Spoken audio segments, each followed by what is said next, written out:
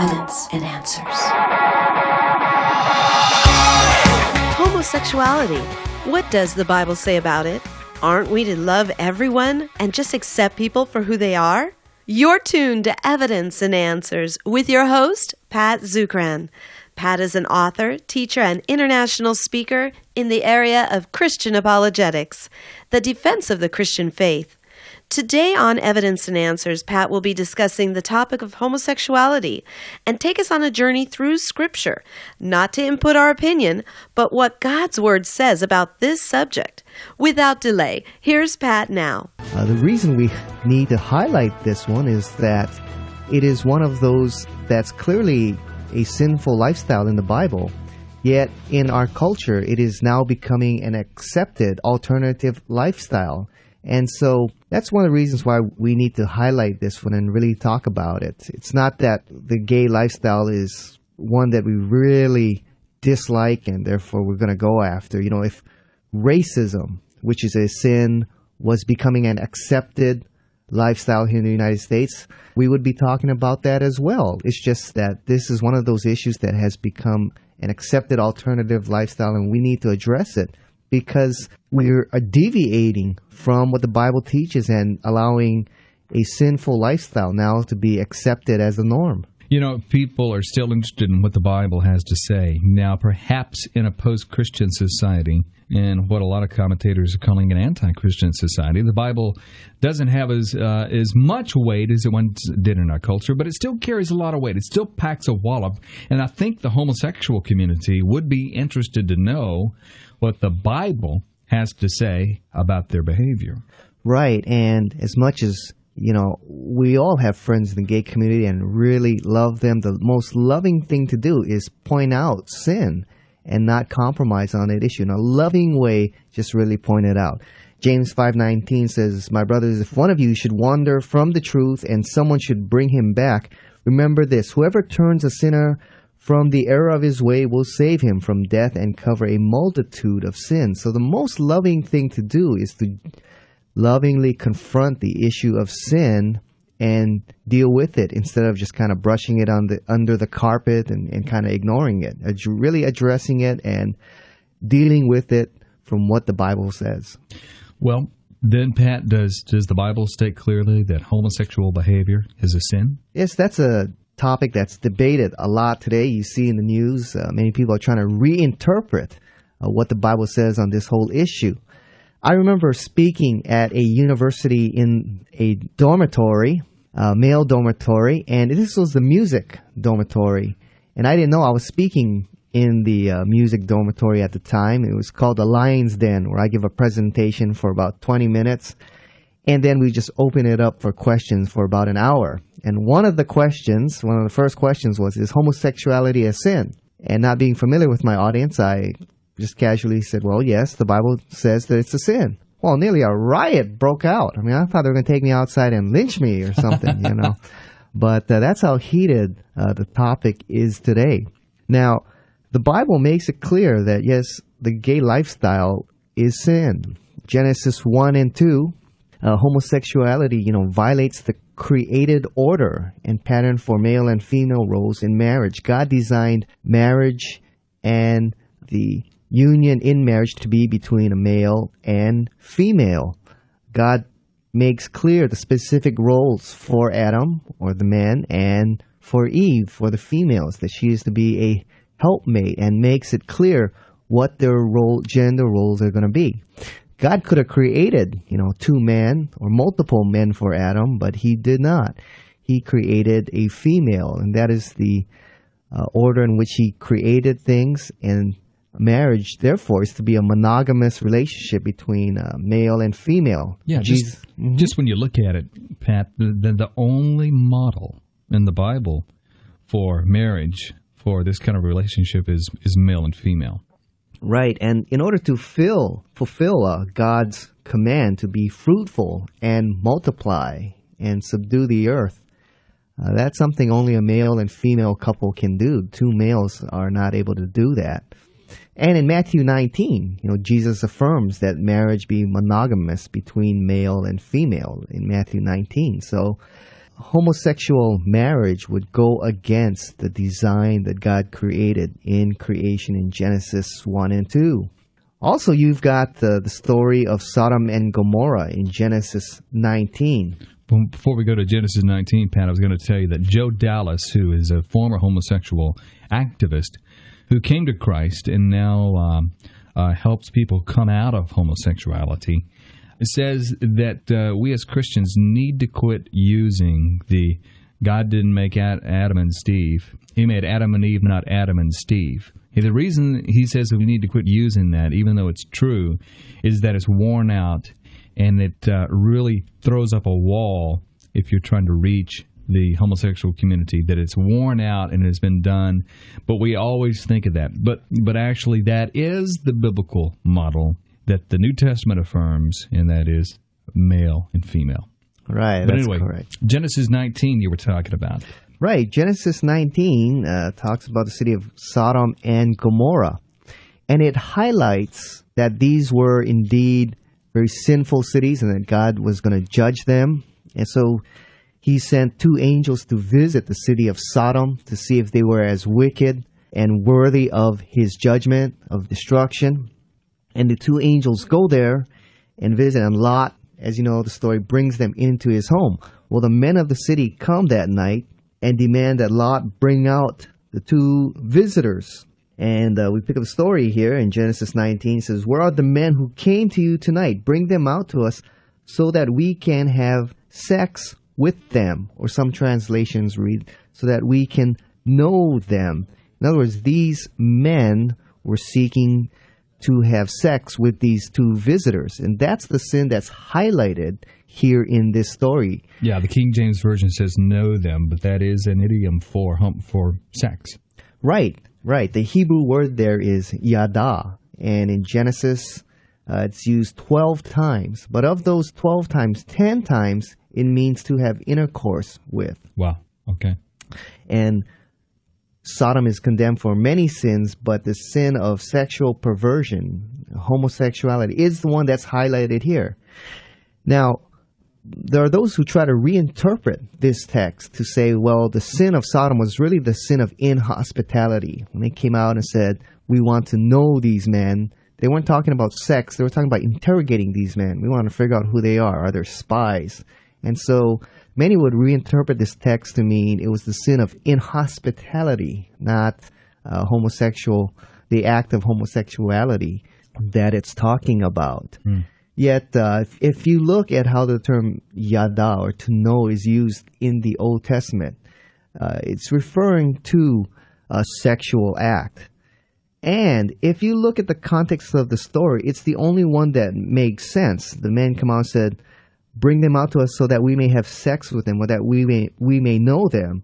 Well, then Lot's response, if it was just simply we want to interrogate them, Lot's response wouldn't make any sense. Lot went outside to meet them, shut the door behind him, and said, "No, my friends, do not do this wicked thing. Look, I have 2 daughters who have not slept with a man. Let me bring them out to you, and you can do with them whatever you like." Wow. So it wouldn't make any sense for him to offer his daughters and say, here, you can interrogate them. That doesn't make any sense. It's all in a sexual connotation. Yeah. Right. He's saying these are 2 women who have not known a man, who have not had sex with a man. So this whole idea that it's talking about inhospitality it's not a very valid argument by those who try to reinterpret this text. Also, Jude chapter 7 gives a commentary. Jude is one of the books in the New Testament, gives a commentary on this story. Jude verse 7? Yeah, Jude verse 7. And it states that the sin of Sodom was that of sexual immorality, for which God judged the city. So to reinterpret this as it was a sin of inhospitality, that's a very weak argument. The traditional argument of it being a sexual sin of homosexuality is the correct one. By the way, Pat, a lot of commentators have pointed out that what Lot did there wasn't necessarily the right thing. It was just, it seemed to be an act of desperation. The Bible just records what Lot did, and he was willing to give up his own daughters to be raped before these 2 men who were guests in his home would be so violated. Maybe he noticed something special about them, being that they were angels and so forth, or whatever. But he maybe even acted, a lot of people think, in a cowardly way. If that were the case, the Bible simply records it, not necessarily condones what he did. Right, exactly. But there is a sexual connotation going on here. Right. That's the point. Right, and that's the only one that makes sense in this whole story. Right. Also, we have the passage from Leviticus chapter 18. If you look at verse 22, it says, "Do not lie with the man as one lies with a woman. That is detestable." And so we have here in the Old Testament law, the men sleeping together is a sin, and it says here, that is detestable. That is repeated again in Leviticus chapter 20, calls that a sin that is detestable to the Lord. Many of those who try to say this law does not apply are trying to make the argument that this only applies to the nation of Israel and those under the Old Testament law. Those of us under the New Testament law of grace, this no longer applies. Oh, we can do it now. Right. In other words, yeah, they couldn't do it then, but we're not under the theocracy anymore, so we can have homosexual relations. Exactly, and many will try to argue and say, do you eat shellfish? Do you wear polyester? Do you still sacrifice animals at the temple? Well, if you don't obey these laws, why does this one still apply? And one of the things about Leviticus 18 and Leviticus 20 is that these are universal and apply for all times. Look at the structure of the book of Leviticus. 1 through 17 deal with ritual ceremony. 18 has nothing to do with ceremony, but moral standards. Talking about sexual relation, it forbids sexual relations with your daughter-in-law, with your brother's wife, with your father's wife. This comes up all the time, Pat, and that is if we're going to no longer hold to some of the prohibitions in the Old Testament, then why are we still holding to its prohibitions against homosexuality? Pat, you were talking about the Old Testament law, Leviticus 18, Genesis 19, and others. In particular, the Levitical law that says not to engage in sexual behavior with a man if you are a man. A man should not lie with a man as one does with a woman. Just kind of reviewing what we were talking about is, if you're going to say that, then we can't eat shellfish, sacrifice animals, because those things are also from the Old Testament. Right, and that's a good point, But a lot of the ritual and ceremonial laws are fulfilled in Christ. But there are certain laws that are stated in the Old Testament that are trans-temporal. They are for all time. And I'll give you a couple of reasons why this... because they're moral? Right. Is that it? And also they are repeated once again in the New Testament law. And some are even superseded there. Christ makes it even stronger. He says, the law says, you shall not murder, but I say to you, if you call a man a fool, you've just as well murdered him in your heart. So Christ takes it even one step farther. So, and Romans chapter 7 is pretty clear on that the Old Testament law, all of it has been fulfilled in Christ. And so we're under the new covenant, and the new covenant. So what Old Testament laws are we under? Well, we're under the Old Testament laws that Christ and the apostles repeat in the new covenant. And indeed, this Leviticus 18 passage is repeated once again by Paul in Romans chapter 1, large sections of it. Also, in this Leviticus 18 passage, Moses is writing here, and he says that a man should not lie with another man as he would a woman. That is detestable to the Lord. Now, the Hebrew word there is to'eva, and it's repeated again in Leviticus chapter 20. It says, if a man lies with a man as one lies with a woman, both of them have done what is detestable. They must be put to death. Their blood will be on their heads. Now, it's interesting that detestable follows the sin of two men sleeping together. It doesn't follow the other sins. Now, the reason... It's not an abomination to eat shellfish. That was just for ceremonial purity. Right. And the reason Moses adds that is because it goes against the very character of God's holiness and his created order.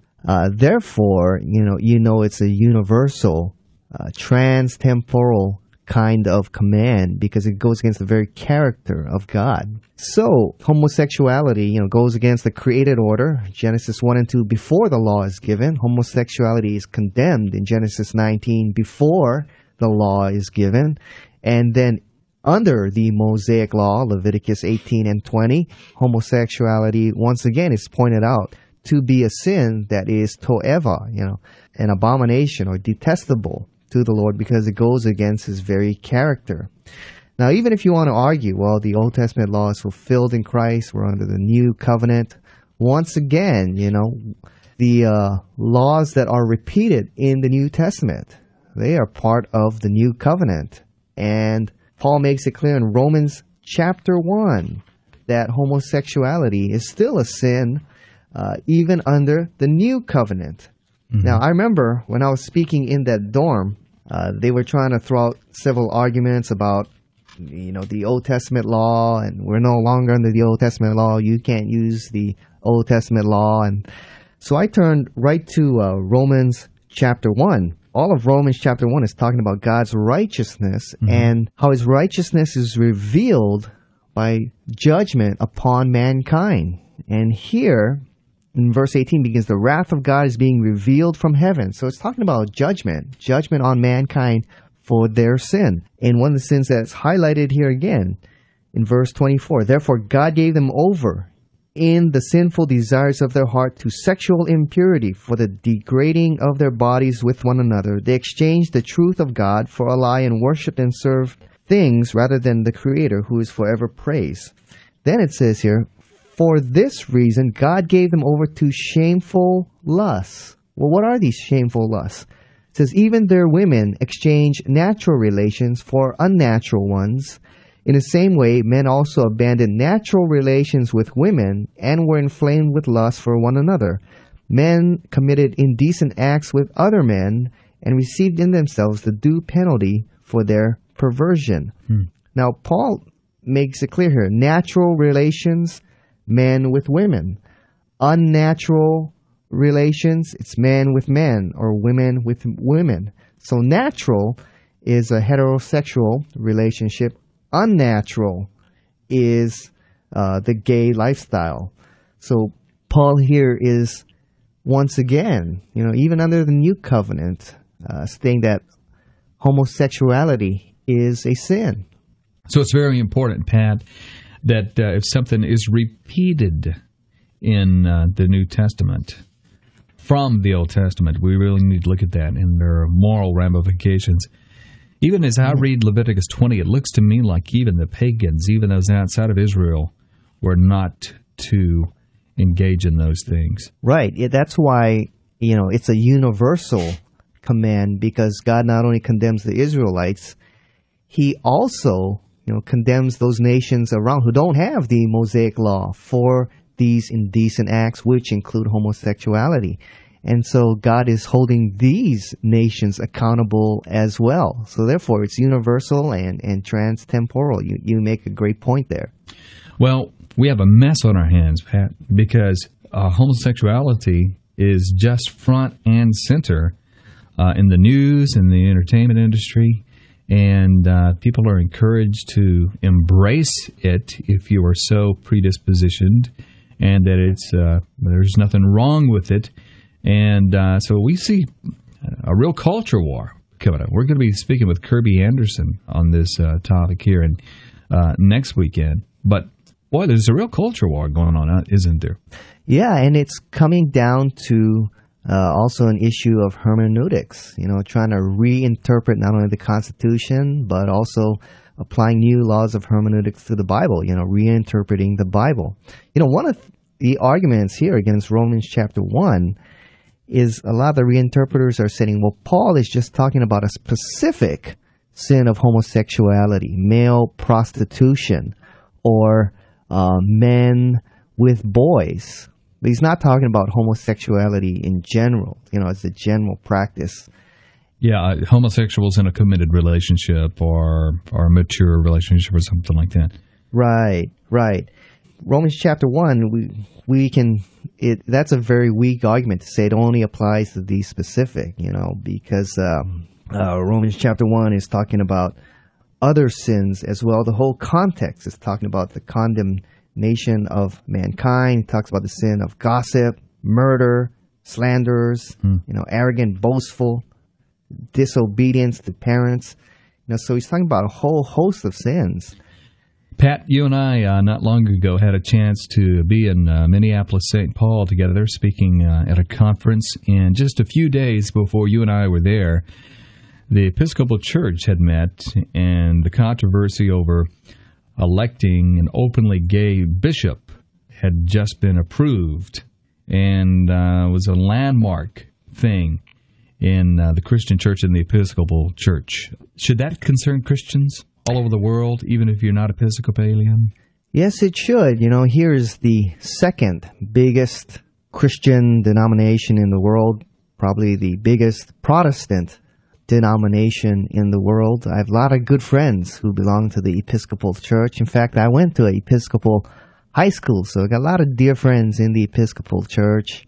And it should concern us because here you have one of the largest churches in the world no longer taking a stand that homosexuality is a sin, allowing it to be an accepted alternative lifestyle, even, appointing a bishop who is openly gay. And so that should have a tremendous concern when you see the church beginning to accept what is clearly in the Bible sin and accepting that as an alternative lifestyle, and appointing leaders who live that kind of sinful lifestyle. That should have Christians concerned all over the world.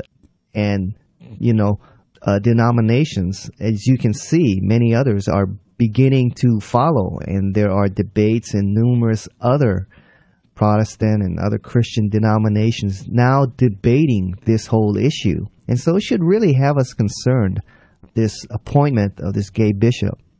Now, we have done some shows here, and there are some resources from a former homosexual who is now in Christian ministry, and he's married with children, and he counsels people who are in homosexual behavior to leave that behavior and to come to Christ now. And so we have a lot of good resources available. In 1 Corinthians 6:9 lists a whole bunch of sinful lifestyles and includes homosexual offenders. But Paul ends the verse by saying, and that is what some of you were. And so even the Corinthians, many of them entrapped in the gay lifestyle, were able to come out of it as a result of the power of Christ. And so there is hope for those in the gay lifestyle. Thank you for joining us here on Evidence and Answers radio broadcast. This concludes Pat's study on homosexuality. If you find this broadcast to be a blessing, please consider partnering with us. Evidence and Answers relies on the generous donations from you, our listeners.